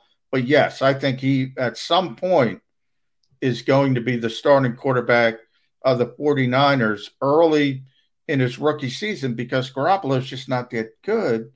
And there's going to be such pressure. You can't remember, everybody looks at Aaron Rodgers and they say Brett Favre, he sat for years. He was also picked in the 20s. He wasn't picked in the top 5. He wasn't number 3 overall. You can get away with it that late in the draft when nobody knows anything about these players. You can't get away with it with a top 5 pick. Those guys are getting on the field and getting on the field quickly. Right. Everybody knew who Rodgers was. It was just kind of a weird situation that the debate was raging right up until the first pick as to who San Francisco was going to take, Rodgers or Alex Smith. They went with Alex Smith, and it just so happened it was a year where nobody else really needed a quarterback. I'm talking about the pedigree. Everybody knows who Kyle Trask is, but, he's not a first-round pick. There's no pressure to play a guy in the 20s. There's no pressure to play Jordan Love. There's pressure to play a guy you picked at the top of the draft. Extraordinary pressure in the era of social media, even more so than back then. On that, we agree. Kyle Pitts went number 4, right where he should have. This, again, I think, kind of played to Harry Roseman's defense. Some people, not you or I, but some people thought, why the hell are you trading out of 6? That's a value pick. That is what it is. You come down to 12. You are certainly stepping down in the value of the player that you're getting. Yeah, you got a future first-round pick, but my God, you could miss out on a Hall of Famer at that position. Well, the two guys who kind of stood out in that vein to me were Kyle Pitts and Jamar Chase, even though, I like Devonta Smith almost as much as Jamar. I think they're parallel like this, even going in top 2 wide receivers. But Chase was thought of by a lot of others to be significantly higher than Devonta Smith. They come off the board 4-5, and Eagles had the 6th pick. So it wasn't like, how could Howie trade out of 6? Look at what he missed. Well, he didn't. The guys that I would have taken at 6 were all still there at 10 when they moved up to trade and get into the spot. So I think it played to Howie's benefit again, the way the players came off the board. Pitts for to Atlanta. Chase reunited with Joe Burrow in Cincinnati. Were you surprised by any of those 2 picks? Do you like those 2 picks? Were either one of them a mistake in your eyes? I like the Atlanta pick. Cincinnati, I would have went with Sewell because I think it's more important to protect a quarterback than make him happy with his friend. But I think Chase is a great player. So ultimately, I don't have an issue with the player more than I would have rather had Penei Sewell protecting Joe Burrow's coming off a serious injury. I mean, maybe consider that before you start talking about same thing we're talking about in Philadelphia, playmakers versus foundational pieces. That's just what I believe in. But I think the kid is ultra talented. I will say that when you talk about Howie Roseman, one of the things I chuckled about was people started giving Howie Roseman credit, assuming he knew Pitts and Chase weren't going to be there at 6, and those are the players he wanted. Similar to what we talked about with Ian Rappaport and the cornerbacks. It's a smokescreen. How the heck do you know? Howie admitted in the press conference, by the way, if you were listening, he thought more quarterbacks were going to go. He didn't think the board was going that way at 6. So, look, I have no problem with the trade down. Ultimately, the way it ended up, we'll see how it works out. But I find it ironic that so many people that kill Howie Roseman are all of a sudden saying, oh, what a great decision. What a great decision. What a great decision. He turned into a genius overnight because he took the skill position player. People love skill position players. They make excuses for every decision. As long as he gets the skill position, everybody's happy. Well, I will say this. Did he know that those guys could be off the board at number 6? Of course he didn't. But then the draft happens, and we find out where they did come off the board. And if it turns out that he's right, then he gets credit for it. Whether he actually believed it or not, whether that was his actual line of thinking that he explained it to someone. Here's why I'm doing it, because I'm guaranteeing you that Pitts and Chase are going to be off the board, and then we've got a drop-off on our board, so we're back. I don't need to know that. All I need to know is what happened. I'm not blaming. They came off the board before the Eagles would have had a chance to get him at 6. Yeah, I'm not blaming Howie. I take advantage of it as well. But I just think it's funny how people turn. When they get the player they want, when they get the skill position guy, everything's copacetic, everything's great. When they don't, and they think he's going in another direction, it's fire Howie. Get the darker tint on the windows. You know what? He's the worst person in the world. As with everything in life, Jody, it's usually somewhere in between. I agree with you on that. In between was where the Panthers and the Broncos went, taking the 2 cornerbacks. I didn't see it coming. I thought the Eagles would have a pick at 12 between a top wide receiver and a cornerback, and they were going to have to show which they actually had a preference for or explain that that's what their board told them to do. That went by the board when both quarterbacks came off the board back-to-back as high as they did. I didn't see 8 and 9 as the 2 corners, and I thought that Surtain was going to go before Horn. Advantage either of those 2 teams? I think Surtain is the safer player, so I will say that. I'm not in love with either pick for either team. By the way, ironically, Jody, I got the the text this morning that the Panthers have magically picked up the 5th-year option on Sam Darnold. So they were just playing some gamesmanship, hoping someone would trade up for the quarterback. I think they wanted to trade out. They didn't get the deal they wanted, and they ended up taking a player they wanted, which is what you should do. But they probably would have preferred to drop back with the Eagles and taken Horn at 12. Ultimately, though, yeah, we'll find out at some point. I'm pretty confident of that. If the Eagles really wanted Patrick Surtain, I think they did. I think the Cowboys, I think that was plan A for both teams. And when it wasn't available, they had to shift gears. And I thought both did a good job getting the players they wanted that were next on their particular boards. But I do think they both wanted a cornerback. And I think that cornerback was Patrick Surtain. We've certainly talked enough about Devontae Smith. We'll continue to do so, but we gave you all our thoughts about where he's at, what he could be, and the fact that the Eagles got I think, a potential superstar player. I rank him higher than you do. Only time will tell. But I can't even say 100% I was committed to or loved the pick, because the guy who went next at number 11 was Justin Fields, the quarterback that I had rated number 2 overall in the draft.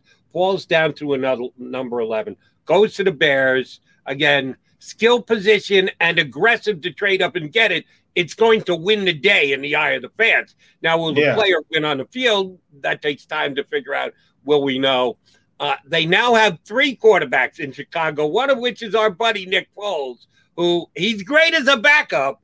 I don't know if he's going to be cool as a third-string quarterback. And again, as you correctly pointed out, when you move up to take a quarterback and you take them high enough, and 11 isn't quite 3 like Trey Lance, but it is higher than where Aaron Rodgers was taken when he went down in the 20s to the Packers, there's going to be an expectation that Justin Fields has to see the field at some point. Andy Dalton is not going to come in and get the Bears in the championship game this year and or anywhere any days past that. So Fields is going to have to be of note in some way, shape, or form this year. What happens to Nick Foles? Is he just cast aside by the Bears? Would anyone trade for him? He makes a pretty good salary because he's on his previous contract. Is Nick Foles going to get pushed out in Chicago? No, Jody. He might be the third quarterback here. Are we going to start that again? I hope not. But Joe Flacco's going to win the job, according to Joe Flacco. What are you talking about? I mean, you don't need a veteran as your third quarterback. And certainly I don't think Nick would be interested in that type of situation. And look, Andy Dalton's going to be the starter, day one starter, and then Justin Fields, it's pretty clear, is the future of that football team now. So I don't necessarily think there's a spot for Nick Foles. And look, he's a great backup quarterback. I think there's a spot for him in this league. And we'll see. I mean, it's up to Nick. A lot of people forget Nick was seriously, and I mean seriously, considering retirement in 2017. Yes, the Eagles Super Bowl season, when he hurt his elbow in training camp. It was actually Brandon Graham who turned him on to his acupuncturist, and Nick started to feel better. And obviously the rest is history. I think at some point Nick's just going to walk away. Maybe it's now. I mean, look, he still can play. He can still be a backup quarterback, but I don't know. Do you want to keep moving from city to city? Let me get some info out of you. And you, I know you know better than me. I don't know if you know well enough to answer the question to its fullest, but I'll give it a shot. Nick Foles comes back here after, as you stated correctly, on the verge of retirement, considering retirement after Andy Reid gets in his ear, gets him a chance to play a little bit. He gets reinvigorated, and he ends up signing with the Eagles. We know what happens. There's a statue to commemorate it, and it is part of history that will never be changed. But he came in here knowing full well he's going to be the backup to Carson Wentz. The Eagles had committed. They had made the pick. It's Carson's team. Nick, you're the backup. He gets a chance to play because of injury, and a Lombardi trophy is brought home. Then he goes from here when they stay committed to Carson Wentz to Jacksonville. And he's the starting quarterback, but they've got a young guy who he's working with. He's eventually going to take Nick Foles' spot, but Nick may or may not know it at the time. It is what it is. Then he goes to Chicago, where Mitch Trubisky is the starting quarterback, but Nick is going to be given a chance to compete and take the job from he does, but he doesn't get it done. And then Trubisky comes back in. He's been in a lot of quarterback situations with other young quarterbacks. Most of the time, he's been a backup. Some of the times, it's been a competition. Some of the times, it's just him to start, but then something happens, and he's got to be able in the room play a different role. What would you think about him going to the Jets? They just picked Zach Wilson. Joe Flacco was their backup last year. Sam Darnold was their starter, neither of which are still there. The Jets are a team that's still in need of a veteran backup quarterback. But again, they pushed all their chips into the middle of the table on Zach Wilson, and the decision at backup quarterback will be, how does this best serve Zach Wilson? Not, can he come in? Can he win games like Nick did here in Philadelphia? Shoot, took him all the way to the Super Bowl. It's all going to be about helping develop Wilson. Is he a good guy to fit that role? Oh, my God, yeah. Nick is, and one of the reasons he's one of the best backup quarterbacks ever, because he does that job. He accepts that role. A lot of people, he never pushed to start here, even after winning the Super Bowl. He understood his role. He understood he was the backup as long as Carson Wentz was healthy. He was not the type to create waves. He certainly we saw how Carson Wentz looked at Jalen Hurts, who didn't even have any experience, but he knows the kid wants to play. That's just the natural evolution of the game. Nick is one of those guys who understands at this stage of his career, if he's brought in as a backup quarterback, he's got to play that role. And he's tremendous at it. And he's going to work as a mentor. He's not going to go into a press conference and say, hey, I want to compete with Zach Wilson. No, he's going to help him. He's going to try to help the New York Jets. I think he's a perfect backup quarterback for anybody. My question is, does Nick want to keep doing this and hopping from city to city to city? I think at one point he'll say, you know what? I've made my money. I got the Super Bowl. I got the statue. I'm a legend in Philadelphia. At some point, he's just going to say, I'm done. And I bring up the fact that he was seriously thinking about retirement on 2 different occasions. I think that's going to be 3 occasions pretty quickly.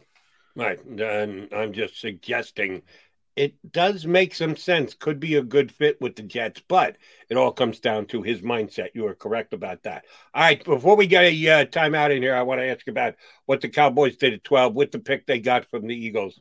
Micah Parsons. I remember before the year started, back at the end of the 2019 season, people were talking about Micah Parsons being a top 5 pick. He had such a dominant year for Penn State in 2019. He, like several other top players, decided to opt out and not play this year. There are some character questions / issues with Micah Parsons. The Cowboys have had litany of guys who fall into that category over the last several years. They believe they can coach issues out of them. We'll see if that's the case. But he is a really talented player on the football field. They just had Lee retire, a guy who's been a stalwart in their linebacker group for years to come. Vander Esch has had injury issues himself. So the Cowboys have had really talented linebackers, but they haven't been able to put them out there on the field the whole time. Parsons scares me from an Eagle perspective. I think he could be a real good player for the Cowboys. How about you? I go the opposite. I love this, Jody. I love this trade because it's going to create storylines for years. I mean, these 2 teams are playing twice in perpetuity. You're going to pay attention to Mike.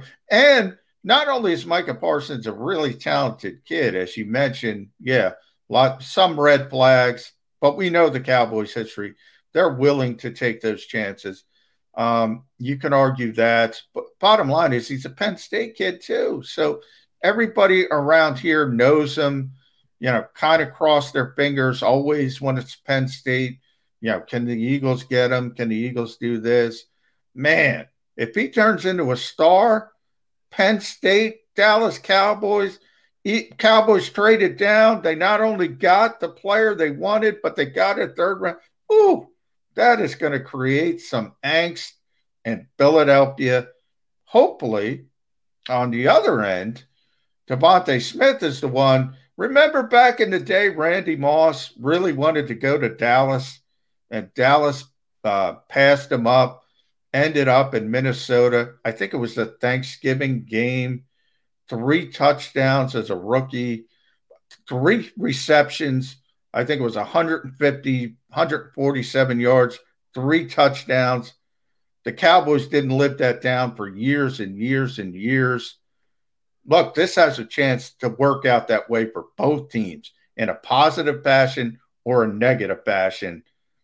This didn't need any accelerant, this rivalry, Jody, but it just got some. Yes, the Cowboys took more grief for the passing on Randy Moss than any other team. But, by the way, whole bunch of teams passed on Randy Moss. Yeah. It wasn't like the Cowboys had the 3rd pick and the Vikings had the 5th pick. No, he was down in the later teens, was he not? No, the problem is Randy made it clear that he wanted to play for the Cowboys. So that kind of added fuel to the fire.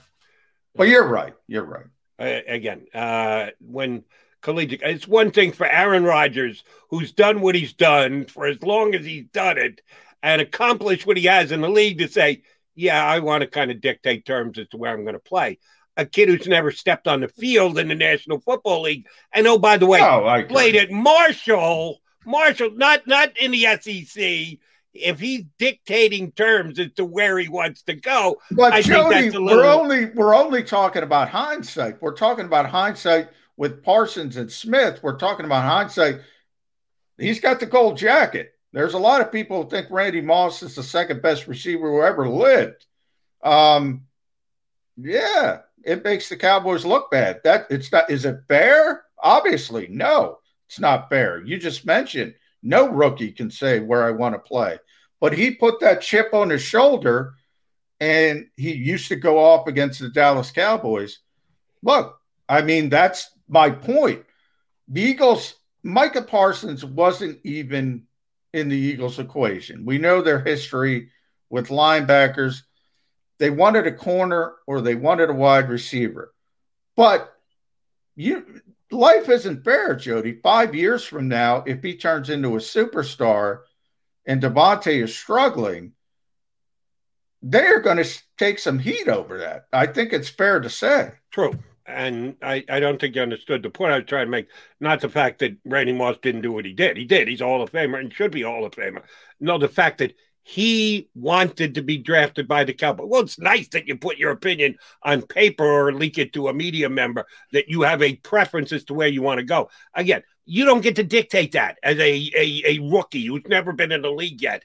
The fact that he played to the level that he did, the Cowboys have to answer to that forever. But so does everybody else who passed on him before the draft, just because he happened to mention that Dallas might have been. I would not. Would you move a player on your board prior to a draft? No. He said he wants to be a Cowboy, so let's move him up 2 slots. Who cares that he wanted to be a Cowboy ahead of time? That doesn't move the needle at all. He moved the needle with his play for the next decade by being as good as he was. And it just happened to be his rookie season. They played in that high-profile matchup on that platform on Thanksgiving Day, and he went berserk. That's my point. Not about the entirety of the career. Sort of like DK Metcalf and the Calvin Johnson thing. Doesn't make any sense, but DK Metcalf used it against the Eagles. Randy Moss used that chip on his shoulder against the Dallas Cowboys as a rookie. It's a legendary game. Go on YouTube. 3 catches, 3 receptions, all bombs. I mean, that's how these things work out. If you can believe that can happen, then to put an eagle green spin on it, the Cowboys could have taken DeVonta Smith. They chose not to. the Eagles jumped up to get him. So maybe, just maybe, Devontae Smith plays with that big chip on his shoulder. He could use the extra 2 pounds, as a matter of fact, if you put it up there on his shoulder. And he takes it out. And by the way, if Devontae Smith, Jody's Randy Moss, I'm going to say this is a great pick. Yes, you should. I will make sure you say it every single Birds 365 for years and years and years to come. He is John McMullen. I'm Jody McDonald. Mac guys. We'll take a timeout. Got a couple more things we want to get in before the end of the show. Stay right here on Birds 365.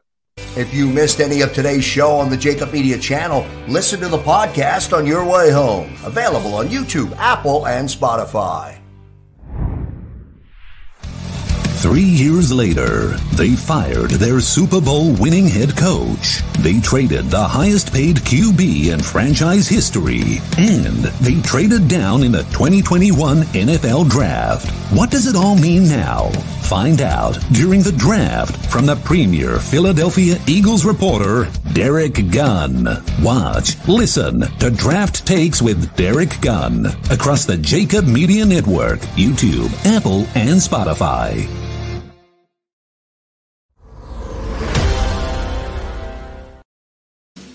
Welcome to the Wildwoods, the perfect place where you can safely do everything or nothing at all. Catch a wave, take a nap, go for a drive, grab a bite. It's your vacation, and we're doing everything we can to make it a safe one. The Wildwoods. Your vacation, your way. The International Brotherhood of Electrical Workers, Local Union 98, is a proud sponsor of The Labor Show with J. Doc and Krause every Saturday night from 6 till 8 p.m. IBEW Local 98's highly trained and superbly skilled electricians are the best in the business, setting the highest safety standards in the electrical industry. So when you're planning your next industrial, commercial, or residential project, choose an IBEW Local 98 union contractor. Learn more at IBEW98.org.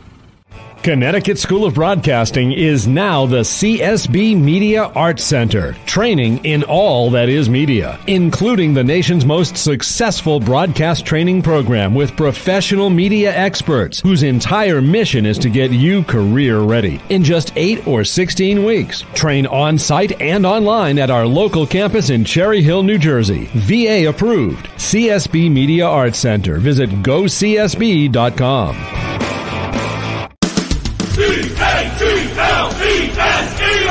Jody Mack, the legendary sports talker, joins forces with NFL insider John McMullen. Start your morning with Johnny Mack and Jody Mack across the Jacob Media Network.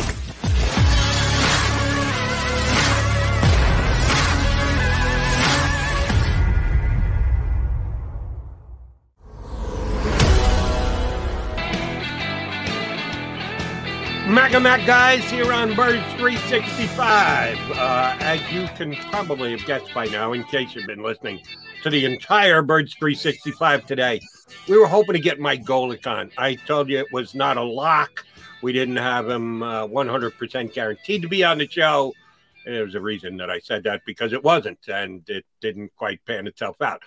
So Mike Golic, who's supposed to be the announcer for Come Up on Stage, make the Eagles' second-round pick tonight in his hometown. I think he's just outside of Cleveland. Shame, I should have looked that up during one of the breaks. My bad. I think he lives just outside of Cleveland, somewhere in Ohio. Yes, former Notre Dame star Mike Golic, who played his his pro career here in Philadelphia, is going to make the pick for the Eagles' second round tonight. He just unfortunately couldn't carve out the time for us today. Maybe we'll get Golic on down the road, but no Mike Golic today. Speaking of that second round, John, we haven't gone there yet. Eagles move up, use a third-round pick. The second of their 2 third-round picks, we've got to keep that in mind. They didn't give up their own pick, which is very high in the second round. They gave up the Colt pick, which they acquired in the Carson Wentz trade. That's what Dallas is going to get. So that's not as bad. If they had given up their own pick, I still would have loved getting Devonta Smith, but they were able to give up the second of their 2 third-round picks. They got their second-round pick high in the second round to start tonight's proceedings. They take a wide receiver in the first round. We were suggesting that they could go cornerback. I know you were banking on someone in the trenches. But because they do it in the top half of the first round, those things kind of go by the board in all the subsequent rounds. Eagles specific players that you're thinking about being able to go in the 30s? Is cornerback the position of need for them? I know we're hours away and just complete speculation from what the Eagles are going to do. Where do you think they go in the second round? Yeah, but Jody, by the way, Mike Golick from Willowick, Ohio. So it is a little bit disappointing. I wanted to get Mike on record about some of these names, and Jeremiah Owusu-Koramoah, Azeez Ojulari. You know, those are a couple guys who are still on the board that most people probably didn't think would be on the board. I don't know if the Eagles will be looking for a linebacker or a hybrid type like JOK, but certainly, you know, you look at some of those edge rushers, that's a natural selection for the Eagles. So you do have to look at Ojulari still there, a little bit undersized, so maybe not a bit, but I'd keep an eye on Carlos Basham from Wake Forest. He's more of an Eagles type player, or what I think the Eagles will be looking for under new defensive coordinator Jonathan Gannon. You know, Tevin Jenkins is still out there, the offensive lineman from Oklahoma State. You got Trevon Moehrig, the safety from TCU. The Eagles have had sort of a pipeline to TCU over the past couple of years. I thought he would be a first-round pick, so you got to throw him in the mix. Terrace Marshall's still there, but the Eagles took a wide receiver, so I think you can cross him off. Tyson Campbell, the cornerback from Georgia, that makes some sense to me. Joseph Asai, the edge player from Texas, a lot of still good players out there. But I would certainly look at edge rusher and cornerback. So if Tyson Campbell happens to be there, I think he could be the selection, or I would look at those edge rushers. Let me add one more guy to your list sure. that I think the Eagles could potentially look at. You mentioned the correct university, but the wrong position. Rodarius Williams, cornerback from Oklahoma State, is a guy who is borderline first, second round. He's good enough value where the Eagles are going to take in the second round. I don't think he was ever going to be in the first round, but early second to mid-second. So he fits the value as to his position. And yes, they need a cornerback. The only thing I see as a reservation is he's not an SEC cornerback. 3 of the 5 that were taken in the first round, which, by the way, that was. Oh, Jody, I forgot Merrill brought up this kid as well, and I should have said him right away. Asante Samuel Jr. is still out there. He's another guy corner, yeah, with a little history, familial history here in town. Another guy whose name should be brought up. You are 100%. You and I have talked about him previously. We just didn't talk about him today. I was, because the Georgia kid was the 5th quarterback taken in the first round late last night. Yeah. 3 SEC cornerbacks. That's another thing that, Devontae Smith isn't going to be able to play in the NFL. Well, he's been going up against guys who are going immediately into the NFL. 3 of the top 5 in last night. 5 cornerbacks taken, 3 of them from the SEC. Somehow he's able to beat those guys, but he's not going to be able to beat cornerbacks. Not going to be able to get off the line against cornerbacks in the National Football League. Poppycock. He's going to be a star. Write it down, Eagle fans. So we gave you a couple projectable names for the Eagles to potentially draft in the second round. All right, we got about 8 or 9 minutes left to go here. Aaron Rodgers decided to start the process of talking himself out of Green Bay.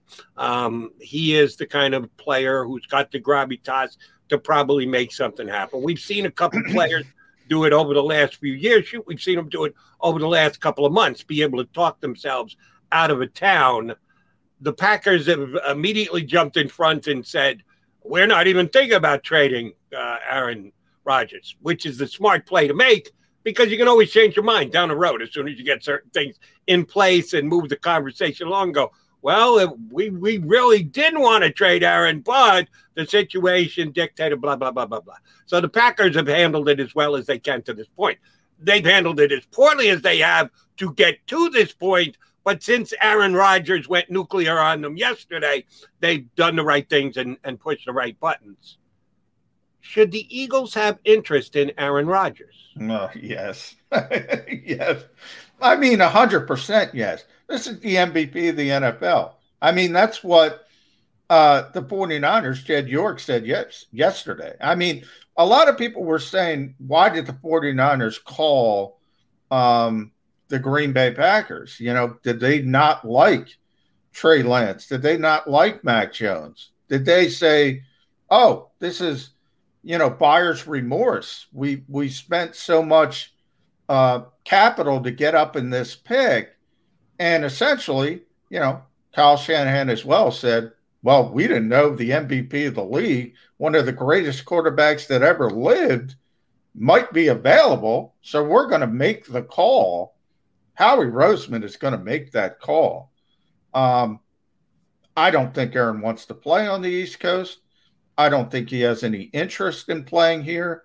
But, yeah, my God, yes. Can I give the 3 first-round picks next year right now? Because I can tell you something, Jody. I'm with you. If Aaron Rodgers is playing quarterback for the Philadelphia Eagles, Devontae Smith is going to be awesome. Yes, sir. And guess what? Jalen Reagor's going to be really good. And even Travis Fulgham and J.J. Arcega-Whiteside are going to be really, really magically capable receivers. Transformed into more than acceptable NFL wide receiver. Yeah. Yes, it will. I might have to raise the bar of my quick level accomplishment in an Eagle uniform for Devonta Smith to an even higher plane if he gets to play a couple years with Aaron Rodgers. I might lock in the reservations for 2036. There you go. Devonta Smith gets to play with Aaron Rodgers. Make that call at a nice hotel outside of Canton, Ohio. Rodgers is going to play at 38 this year. He played 37, won an MVP last season. We've seen Tom Brady do what Tom Brady does, and he's a wonderkind that no one can compare to. He's an outlier. But is Aaron Rodgers Brady-like? If you were to acquire him, how many years are you legitimately acquiring him for where he can stay at that MVP-like level in your eyes? Probably 2 or 3. I mean, it is a new generation. Tom Brady isn't what he once was. I mean, he's just adjusted and made some different tweaks to his game. Obviously more comfortable throwing in breaking routes, doesn't like to go outside the numbers. So while we all say he's held off Father Time, not really. He's had to change his game, as everyone would have to. When you're talking about the Aaron Rodgers we saw last year, probably 2 or 3 more years. But, yeah, he can still play at a really high level into his 40s because we talk about it all the time, the legislation of the game. I mean, they've made it easier for these types of quarterbacks. He's so pocket savvy. I think people don't realize one of the greatest, same thing with Tom Brady as well, maybe the most important trait for any quarterback to have is to be able to manipulate the pocket, not necessarily come outside, extend plays, be able to step up, step back, step to side, just have a feel for it. Nobody's ever done it better than Aaron Rodgers.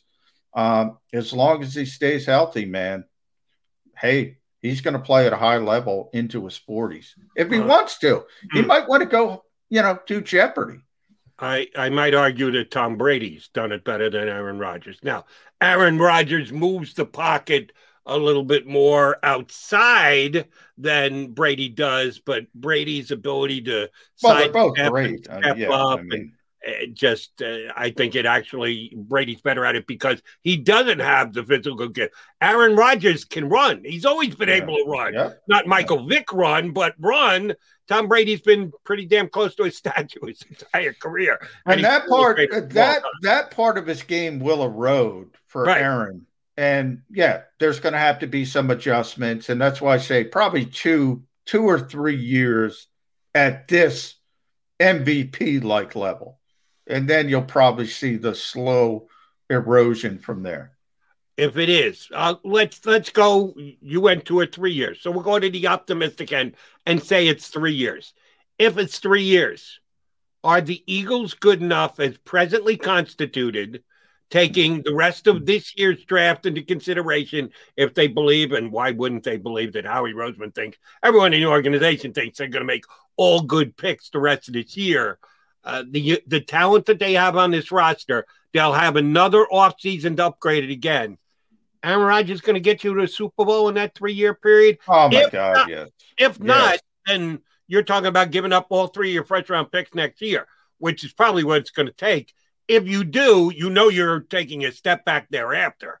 So you're going to take that 3-year run. You think the Eagles can get to a Super Bowl? I mean, look, it's hard to get to Super Bowl. It might be a championship game. Rodgers hasn't gotten all there all that often. They're going to make a deep playoff run. I'll say that. It might be the championship game, might be the divisional round 1 year, might be the championship game, and it might be the Super Bowl.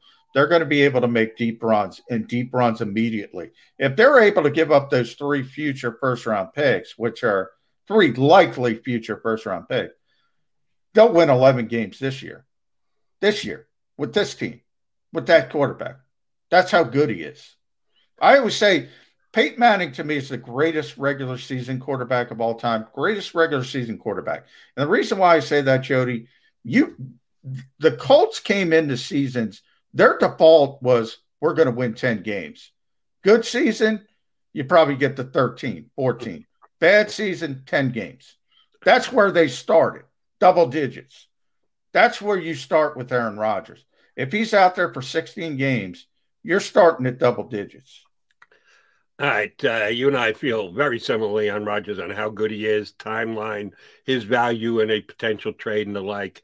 I guess the one thing that we're unfortunately have to throw a little water on the fire is Philadelphia, not a likely destination. And not even so much the Eagles roster isn't good enough for Aaron to be able to justify in his own mind that he can come in and get him to double-digit wins. He's probably confident / cocky enough to be able to do that. It's just East Coast.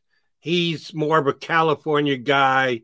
Jeopardy, if he's going to continue to do that, tapes out there on the West Coast. Which of those West Coast teams do you think is going to be able to say, we'll take Rodgers, give us a minute to whisper in his ear, we'll see if we can restructure, and we can come up with those assets you need Green Bay to give to us?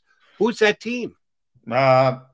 People have speculated Las Vegas and Denver right off the bat as places not on the West Coast, obviously, but a little bit closer, as teams that maybe he would agree to go to.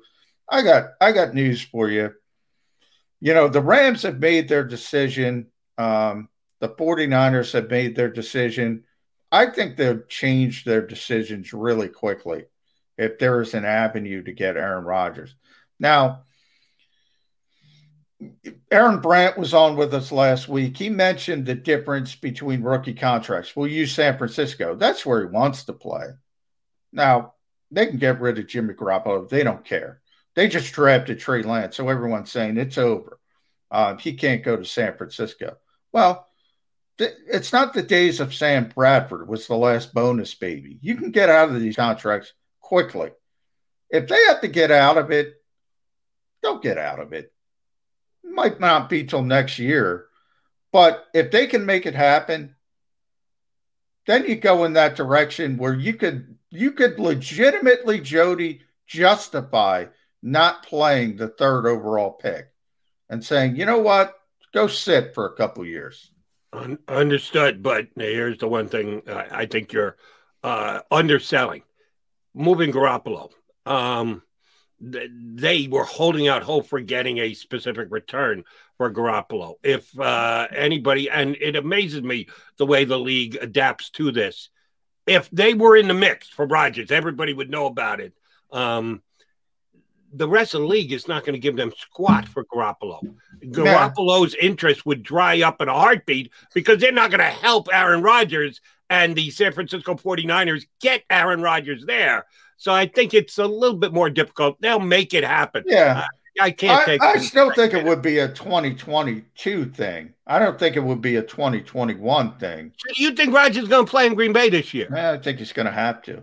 I mean, we'll see how toxic it gets. As you mentioned, players can force themselves out of the situation. If Aaron says, you know what, I'm not playing, I'll go do Jeopardy for a year. You know, anything can change. And if that's the case, you might see a Brett Favre. Remember what happened with Brett Favre? He wanted to go to Minnesota. Packers wouldn't allow it. He had to play that season with the Jets. Might have to be that type of situation where he goes to Denver or he goes to Las Vegas. Even John Gruden would like Aaron Rodgers. He falls out of love with quarterbacks quicker than anybody. I don't think any coach could fall out of love with Aaron Rodgers. Here's the good news, football fans. It's going to give us something to talk about for the next. Now, who knows? Maybe they can actually get a trade done in the next 2 or 3 weeks. I doubt it highly. I'm with John. This is going to carry up to training camp, probably past training, probably into the regular season. So we'll make this a staple. Aaron Rodgers update. We'll at least mention it once every single show going forward on Birds 365. Just a little mention. We know it will be mentioned in next week when we come back here on Birds 365. Day 2 and day 3 of the NFL draft. Aggressive move by the Birds to get up and get Devontae Smith in round number 1. What will happen the rest of the rounds with the Eagles? We'll certainly be back on Monday to talk about it. Partner, I know you had a long day. My suggestion to you would be nap time right about now and then get ready for another long day into a long night. Have a good one, buddy. Thanks, Jody. That's a hell of a suggestion. I think I'm going to take your advice. You do just that. The Mac and Mac guys will be back on Monday for week number 5 of Birds 365. If you missed any of today's show on the Jacob Media channel, listen to the podcast on your way home. Available on YouTube, Apple, and Spotify. Save big on brunch for mom, all in the Kroger app. Get 16-ounce packs of flavorful Angus 90% lean ground sirloin for $4.99 each with a digital coupon. Then buy 2, get 2 free on 12 packs of delicious Coca-Cola, Pepsi, or 7-Up, all with your card. Shop these deals at your local Kroger, less than 5 miles away. Or tap the screen now to download the Kroger app to save big today. Kroger, fresh for everyone. Prices and product availability subject to change. Restrictions apply. See site for details.